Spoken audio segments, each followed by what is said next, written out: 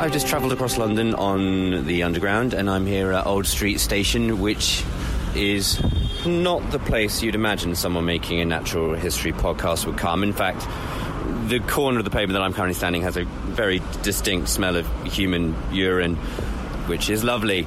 If you do look closer, you will find a few hidden gems. However, you do have the Columbia Road Flower Market, there's the Hackney City Farm, and if you can go back in time, you could go back to Bethnal Green when it was common land and farmed by the local inhabitants.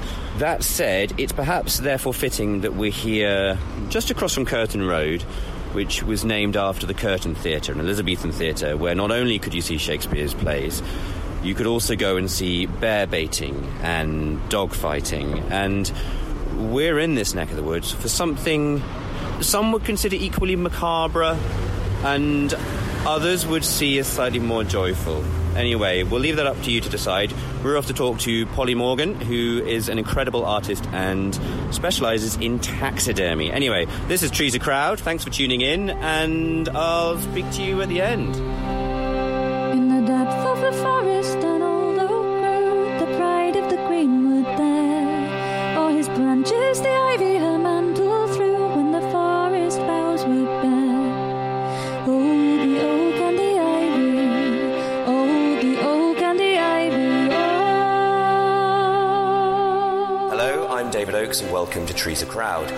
This is a podcast for those of you who, like me, think our natural world is incredible. From lepidopterist and etcher to canine stick fetcher, I'm going to talk with people dedicated to or inspired by our natural world. In this episode, we're out and about again, this time in one of the trendiest parts of the East End of London. I'm at the Hicks Art Gallery in Shoreditch to meet artist and taxidermist Polly Morgan. Her artwork is inventive, highly covetable, and not without controversy. Polly has been dismantling the traditional guise of taxidermy for over a decade, been championed by the likes of Banksy, and her latest exhibition, Are They All Yours?, is an unsettling collaboration with multidisciplinary artist Robert Cooper, which considers technology's intrusion on reality. Polly, hello, and welcome to Trees a Crowd. Hello, thanks for having me. It's a delight to have you here, and also to have little Bruce as well. Yes. So if you hear gurgling through this interview, it is because... Not me. It's Polly dribbling. That's one side of the mouth. No, we have a... How old is Bruce? 4 months. Hey, Bruce. Say hello. We're in a room full of taxidermied snakes, and all I'm looking at is the baby. You can't look at anything else when there's babies No, it's around, impossible. Those big eyes. They're like a fire, I think. If there's a fire in the room, you stare at it. It's the same as a baby. So I guess where I want to start, before we get into who you are, why you are, and what you're doing, is we're in the Tramshed restaurant, which has the Damien Hirst upstairs. Mm-hmm. It's a calf with a cockerel on top. Or even a full-size cow, maybe. Big old cow. I think it's a big cow. Big old cow, is it? I guess my question is, when people think of animals and art, they normally think of half a cow or a formaldehyde shark. And are you bored of that? I mean, you're a different school of thinking. I think definitely Damien Hirst's work at the time, you have to consider everything in the time that it appeared, I think. And I think if all of that stuff was coming out now, then maybe it would feel a little boring, but the fact is there was nothing like that at the time, so... I did art A-level, and I remember just being sort of... I honestly didn't know how to react to it. As someone who always loved animals, I was like, I don't quite get it. And I guess I still have that very palpable energy going through when I see his work. I think it has less power now, because we've seen it done quite a few times. But I think the most effective, powerful one of his works for me was the shark.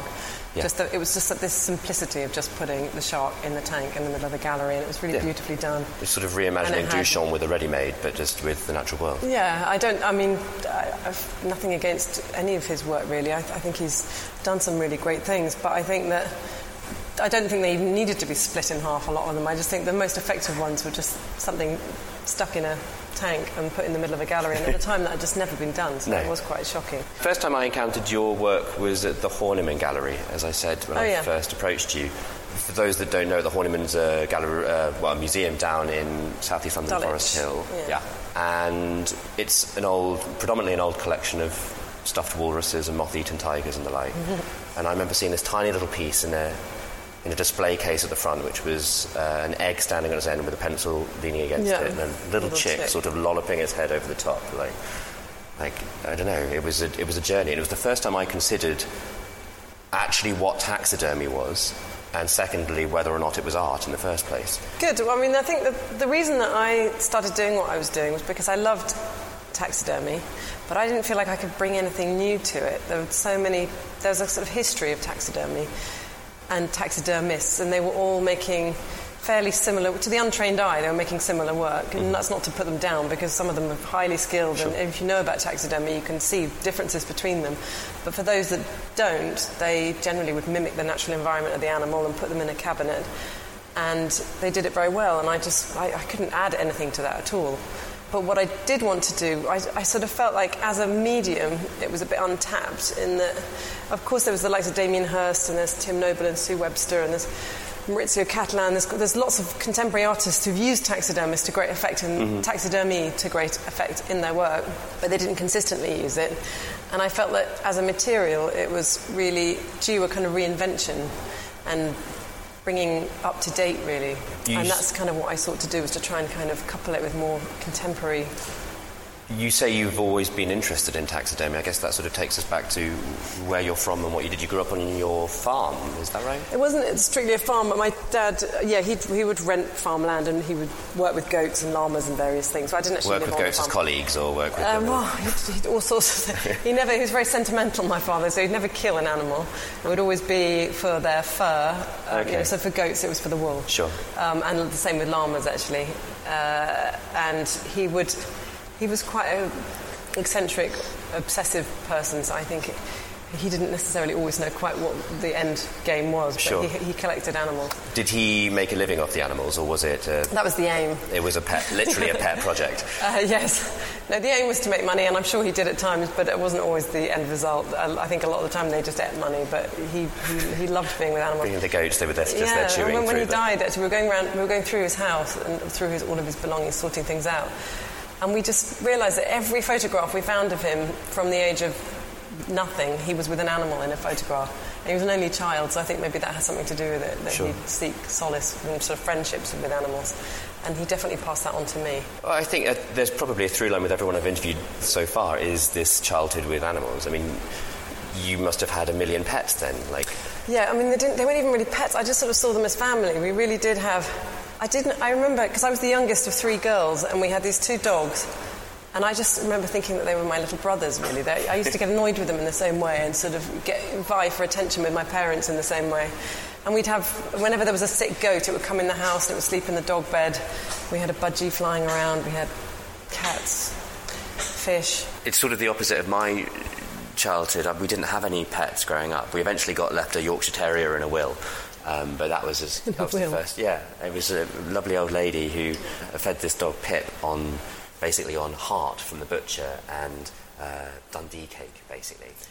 But up until then, the best pet I had was a dead mole I found in the garden, and I put it in like an old sort of Nesquik chocolate milkshake box with a few holes in the top, and would look at it occasionally and be really pleased that I, like my school friends, had a pet. Oh, it's a bit sad. It's a little sad, a little scary as well if you tell it to the wrong person. It's fascinating because children are dying to pick up and stroke and look at animals, and they can't do it most of the time. No. I spent my life trying to grab animals that would run away when they saw me approaching. And the amazing thing about a dead animal is you can actually examine it and get to know it and look at it properly. And of course it's a fascinating thing. It's like what we were talking about earlier with the Horniman in their exhibition of animals. As a child, you go to these things, whether it's the Natural History Museum or the Horniman, and you just see a diorama of dead creatures, and you don't link it to death, you link it to life, you link it to animals existing. I mean, I've never seen my work as being about death. I've always thought of it as being about life, but logistically you have to wait for the animal to die before you can skin it. I'm not going to skin a living animal. Which I guess is what a lot of people want to know about, is how you source them, but it's... they're all just... I made a decision early on. I only wanted to work with ones that had died naturally or unpreventably, I say. So sometimes it'll have been hit by a car or fly into a window. And I have used the byproduct of farming a few times. So there's when farmers cull crows, they literally, I think they just burn them or throw them away. So I've taken a few of those before from them. But I've never... unwanted crows. Yeah, I've never... It seems preposterous to get something killed for my work because, it's just very perverse to kill something and then try to make it look alive again. That goes completely against what I'm trying to do. And it's lazy. There's absolutely no need to. There's things dying all the time. It's just a question of trying to find the people who are going to be there at the point of death and asking them to hang on to something for you. So I have vets give me animals sometimes that haven't been picked up, or that wild animals have been brought into them that they've been unable to save.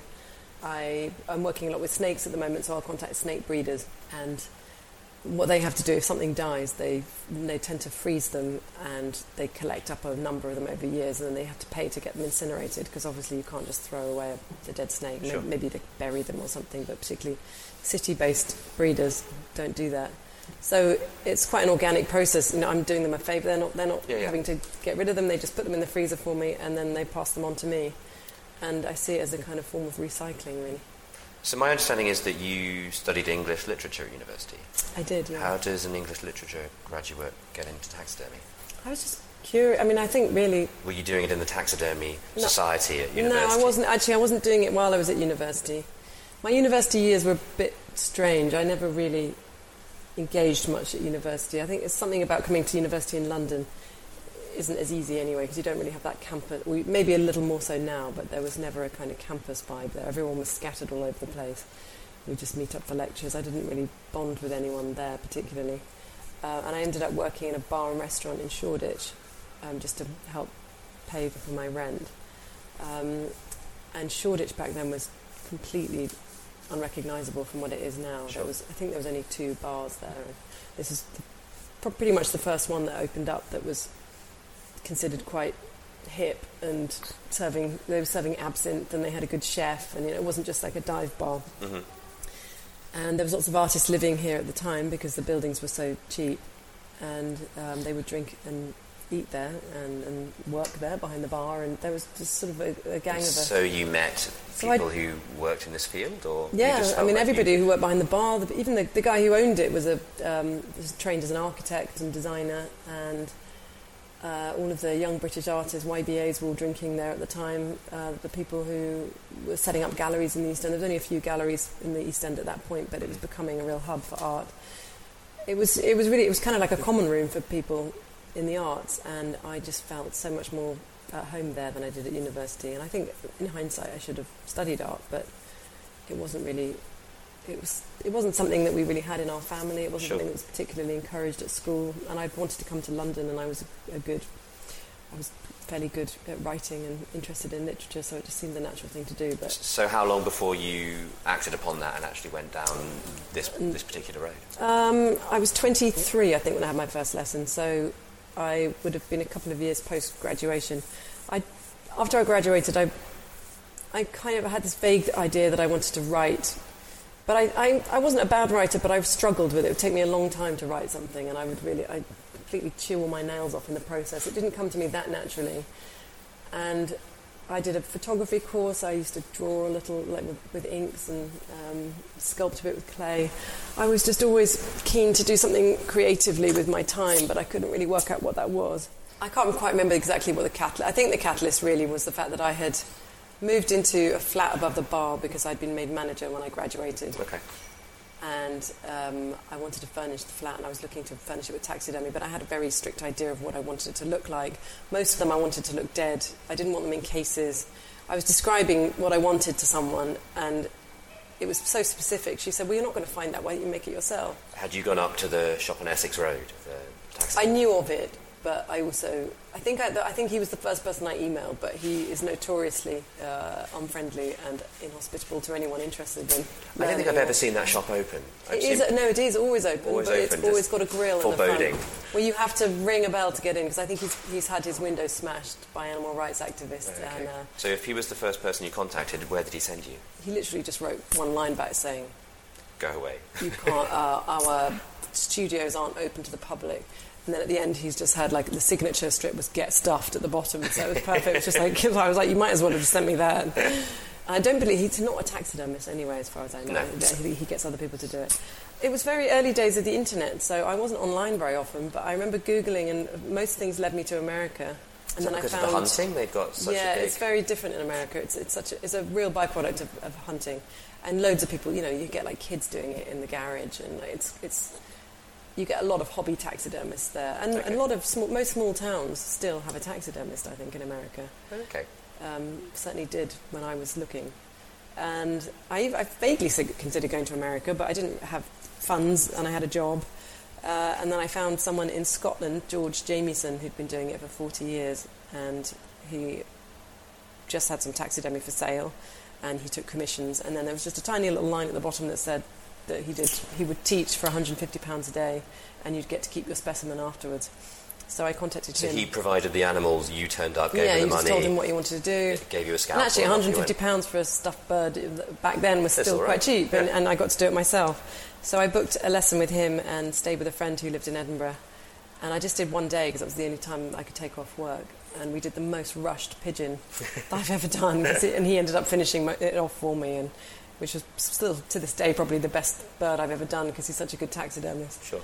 But I came back on the train that day feeling really exhilarated and full of inspiration from what I wanted to do. So was that the start of a relationship between the two of you that went on for some time? Yes, yeah, we're still in touch now. I haven't been to see him now probably for, certainly since I had my first son 2.5 years ago. So probably 3 or 4 years since I've seen him, but we talk on the phone. And how does he feel about seeing where you've gone, from starting with just a relatively traditional pigeon to, well, we've got snakes here with frankfurters on them?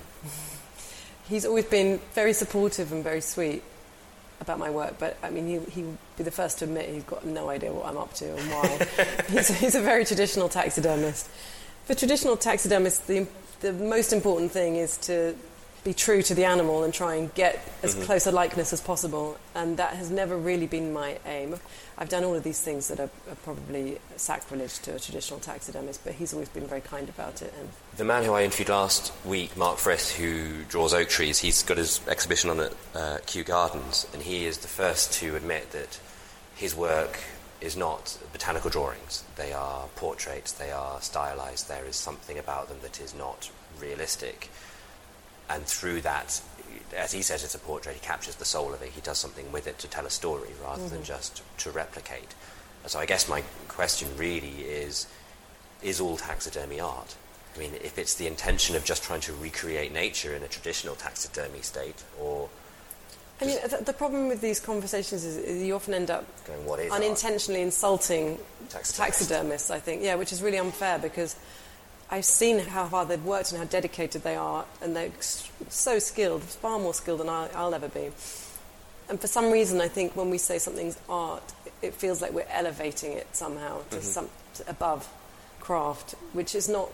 I don't agree with that. But I would say that all taxidermy isn't art. No, I think it is a craft, and I think I have the utmost respect for it as that. But so does Bruce. There's apparently. no. But they're not trying to convey an idea through there necessarily. Very often they're working within a well-trodden path of tradition, and I just think the aims are very different of a taxidermist, which is why I've never really called myself a taxidermist, partly out of respect for taxidermists, because I don't do. I'm the first to admit I don't do as good a job as many taxidermists working. One of the pieces that I've been enthralled by of yours was Harbour, which is a fox that is being grappled, molested, destroyed by an octopus, and then with birds. I'm not sure what they are. Well, they're wrens, actually. They're wrens. The idea with that was part of a show I had called Endless Plains, which is what the Serengeti means, endless plains, and I'd been to the Serengeti. I'd just been on a safari there, and I'd seen, obviously, the whole thing was incredible. We saw the migration of the wildebeest. But I was fascinated by the dead animals too because of what I do, and quite often we'd see a carcass lying miles away, and I'd ask the driver to go, can we go over and have a look at that? And they all thought I was a bit strange. But we get to these carcasses, and they'd be hollowed out by vultures, and they were amazing because they'd been dried by the sun and completely hollowed out inside, because the vultures apparently go in through the stomach where it's the softest point. Yeah. And there were these kind of caverns inside them, and I was really inspired by this. And you wondered what would happen if octopuses lived in urban centres of... No, I'm getting to that by a very, very circuitous route.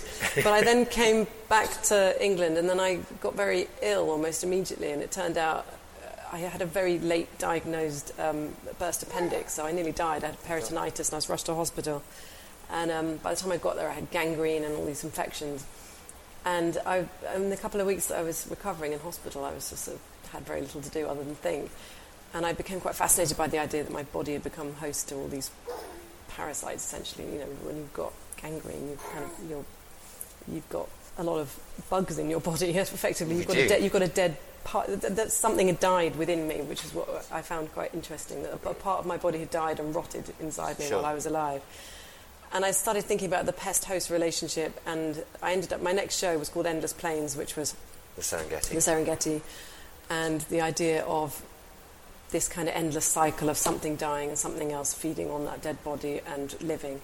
And that work was kind of an illustration of that, in that the fox was made to look dead and the octopus was looking almost like it sort of strangled it and really killed it. But the octopus tentacles were up in the air, and those little kind of suckers on it were made to look like buds. The idea was that they looked like buds from a plant. Okay. And the birds were pollinating them, so their beaks were inside them, and the idea being that the pollination then goes on to create new life. There's a further cycle of everything. Yes, so it was kind of an illustration of the cycle of life and death, basically.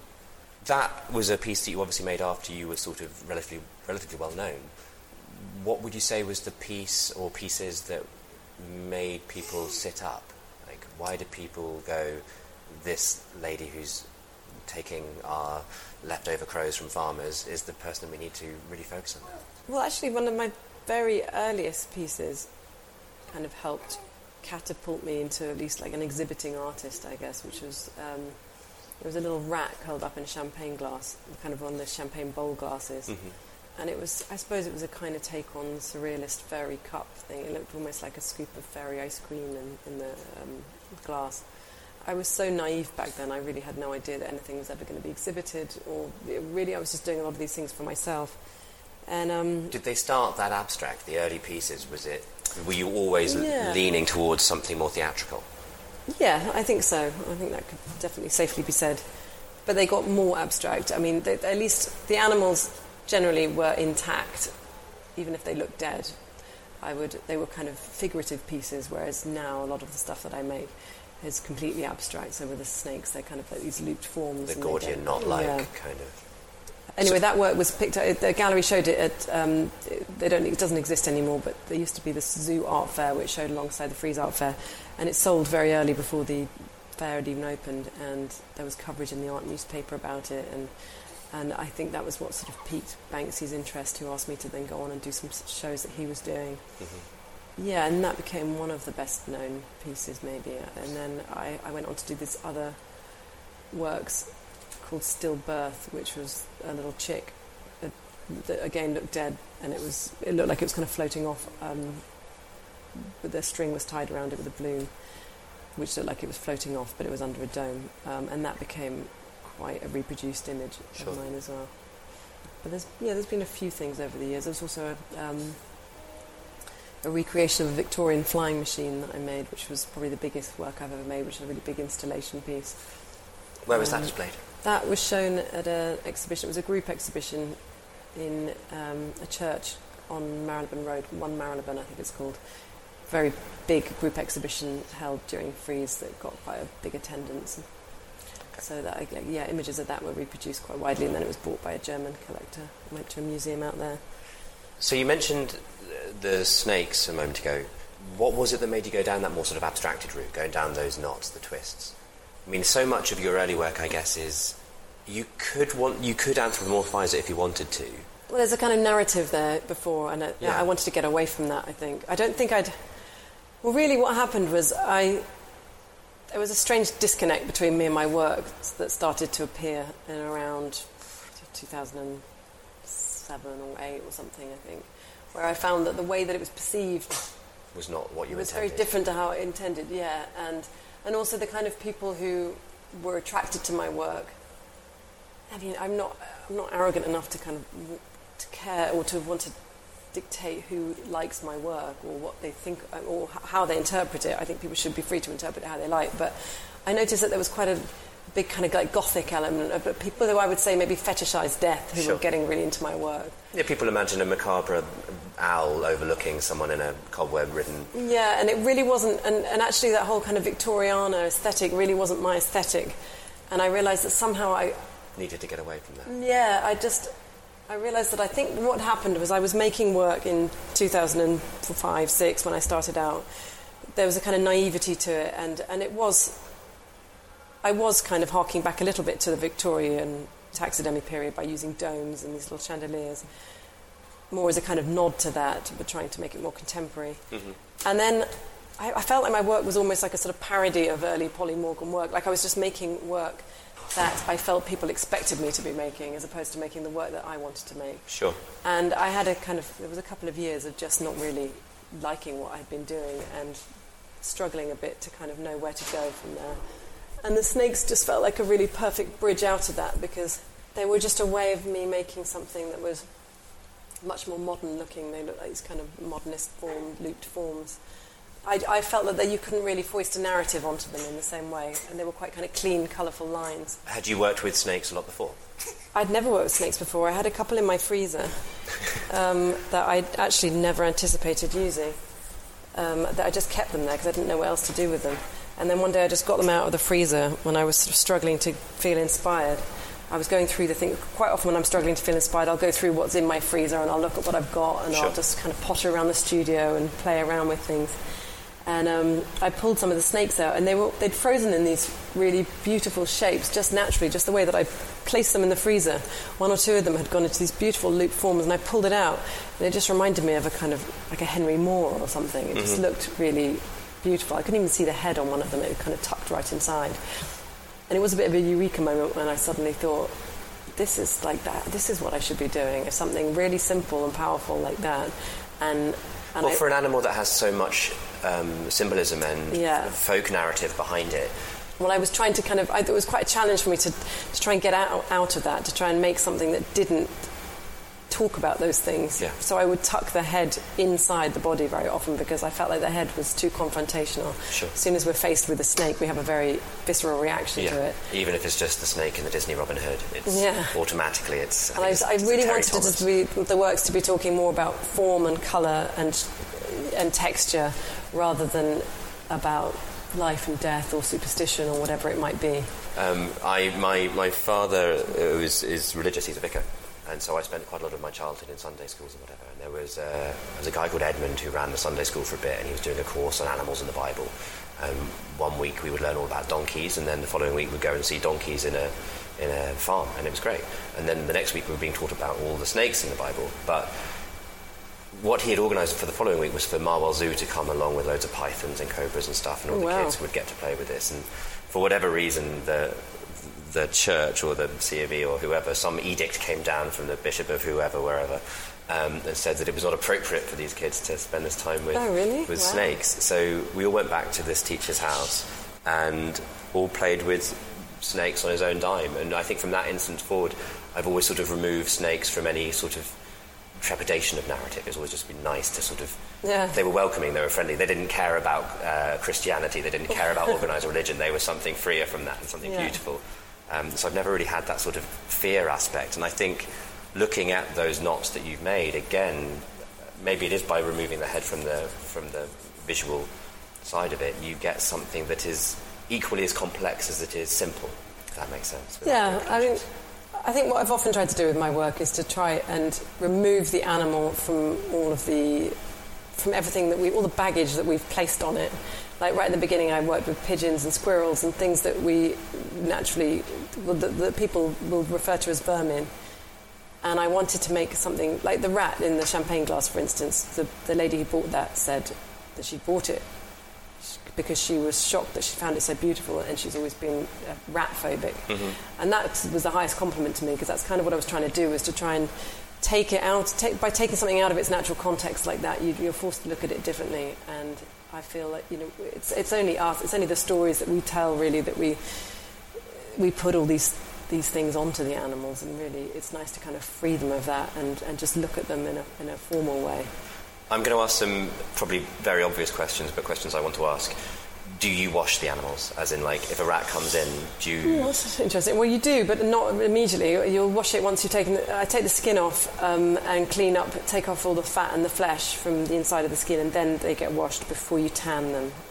Well, actually, no, sorry. With the mammal skin, I would tan it, and then I'd probably wash it with a bird, I would wash it and then I would tan it. But yes, they get washed at some point.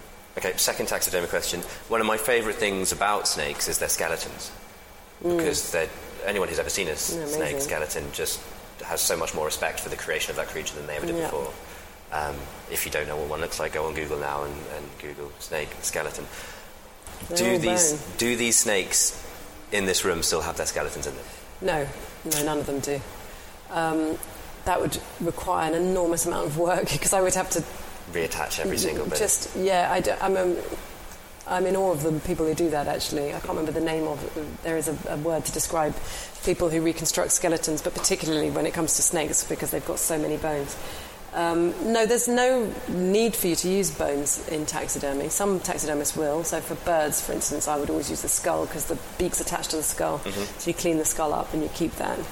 And I keep the wing bones and the leg bones, but more as a guide when you're bending the wires of the legs so that you can get them in the right place. You don't require them at all. There's very little taxidermy that would use the skeleton. Sure. You take the body out and then you recreate the body either by sculpting it with something like wood wool, which is very fine straw, which is what I use. It's quite a traditional taxidermy method. Or in the case of the snakes, I actually make a cast of the body. So that large one over there, the boa constrictor in the middle, that's cast in fiberglass. And then that one over there, that milk snake on the plinth, has been cast in rubber. So you make a cast of it and then cover it with the original skin? What I do differently with snakes is I cast the dead snake before I've taken the skin off. Because the skin on a snake is so stretchy, it can stretch over something that it's slightly bigger. Does that mean it automatically takes some of the texture from the cast then as well, so it gives it a... it can do. I mean, it depends. If the skin is very thin, it will, but some of the skins are quite thick, they don't really pick up the texture. But if you were to skin a snake and then cast the body underneath and pull the skin over that, it would probably end up a little loose. Whereas if I was doing, like I did a baby giraffe once and I took the skin off that and then I cast the flayed body underneath the skin and then stretched the skin over it. There's lots of, you sort of learn different techniques as you're doing it. Different things work for different animals. Yeah. Do you often look at a live animal and go, I would do it that way? I look at live animals all the time and I'm looking at the way they're moving and the way... You just look. It's like when you draw a lot. You start to look at things in a very different way. So you'll look at the way the shoulder would stand up on a cat or something, or just tiny little details that you wouldn't necessarily notice otherwise if you weren't. One of the interviews we've already done was with an animator called Astrid Goldsmith, who bizarrely similarly uses the same techniques as you in terms of making a wireframe to construct the creature around it. And we had a big discussion about Stubbs and his anatomy drawings and how, through his understanding and comprehension of the biological form of the horse, he can therefore paint and create horses much better. Yeah. It's not simply about observation, it goes a lot deeper and more dynamic than that. Oh, definitely. I mean, a proper, real taxidermist and really good, accomplished taxidermist, they spend a lot of time studying anatomy and drawing anatomy. And I mean, George, who taught me, he had books and books of anatomical drawings that he'd done, really beautiful ones.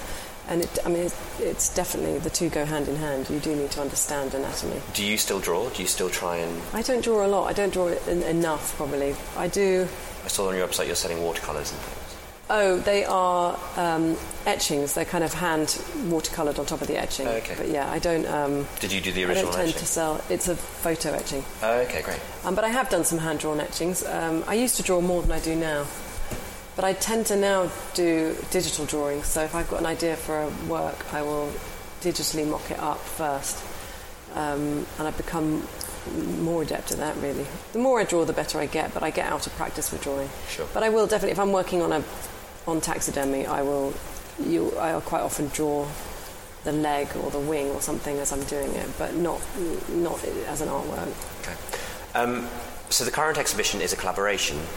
What made you want to actually go into working with somebody else so wholly?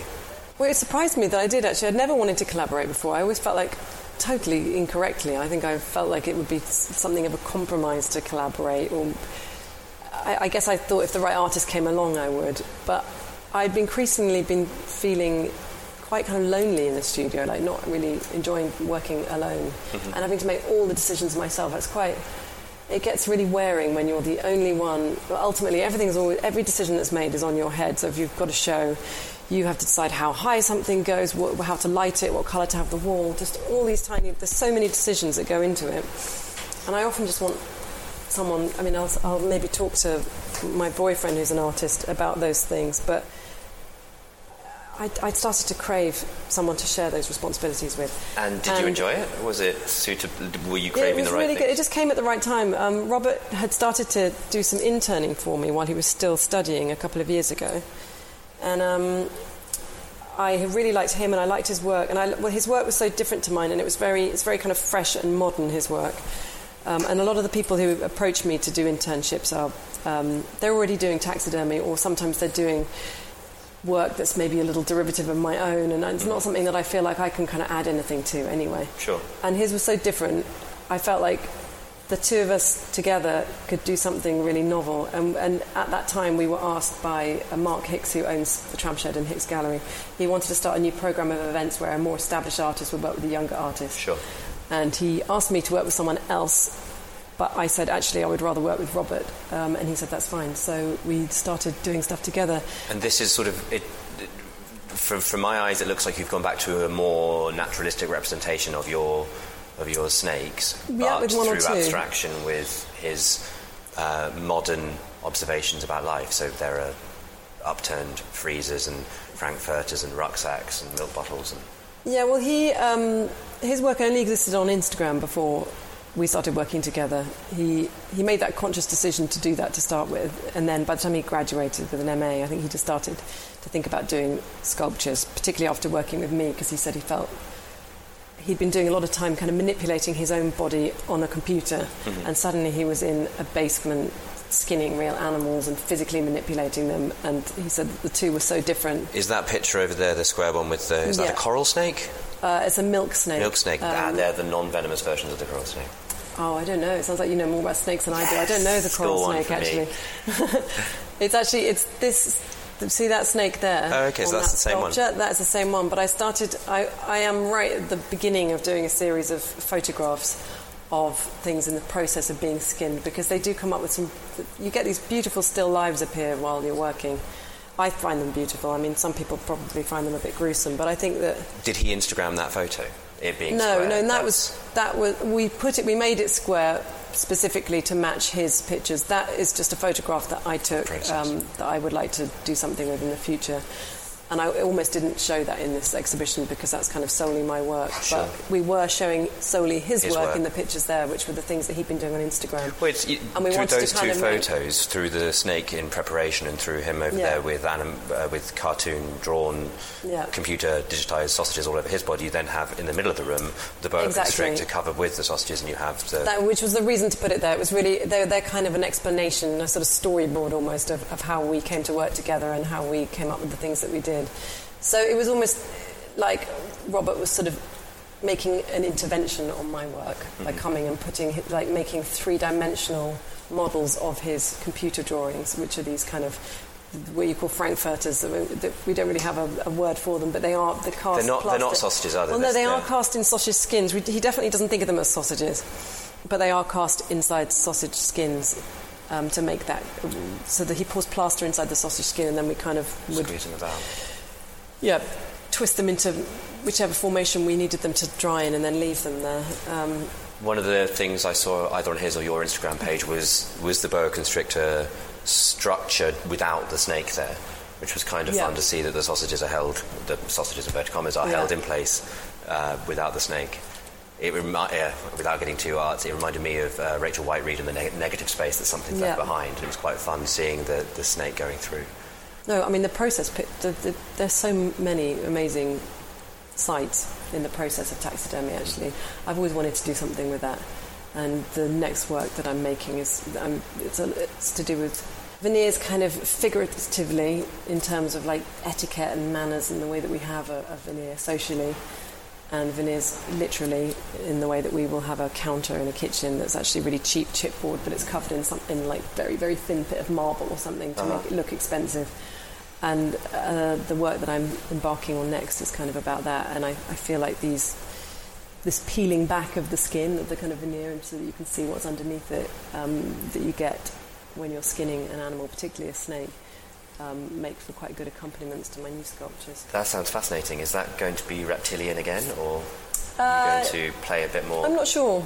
Mostly, probably, but I'm going to be. There'll be a lot of different materials in it. I'm working with concrete and chipboard and like this strand board that you get, where you get all this little mesh of wood compacted together. I love working with very cheap materials next to very expensive ones, and veneers are perfect in that respect for me. But they also say something about the body, and I think about the way that we project a particular image, or we maybe spend a lot of money kind of pampering ourselves, or trying to look good, or doing our hair or makeup, or having surgery, just to disguise the fact that the body underneath is getting old and dying. This might sound like a very obvious question, but how long do we have to wait before we can see that exhibition? Like, how long does it take to create? Well, it's not so much about that. It's more about firming something up with a gallery and having that in place. I think as soon as I do that, then it can take anything from a few months to a year, depending on how much I want to make. Once I have a deadline, I'm quite good at working to it. But I'm hoping, 2019, I'm hoping. OK, well, that sounds fascinating. I can't wait to see it. Just to finish off, we have 3 questions that we ask everybody who comes onto the podcast. Question 1. If you could go for a walk anywhere in the world right now, where would you go? I would probably go. We rent somewhere in the country in the Slad Valley, and the walks there are just amazing. And I was either pregnant or with a little baby since we moved in there, and I've been dying to just go for a very, very long walk through there, or even a run actually with my dog. I haven't quite managed to do. Bruce get to come too? Bruce, well, maybe not if I'm having a run. Bruce definitely comes on some of the walks, but what I really want to do is go. What I can't do with the children is like a sort of 5-6 hour walk, which is something I'd love to do. So I would probably just get someone to take the kids for the day and walk through the Slad Valley. Fantastic. Question 2. Should we colonise the moon? Oh, if we can make it comfortable enough, I suppose.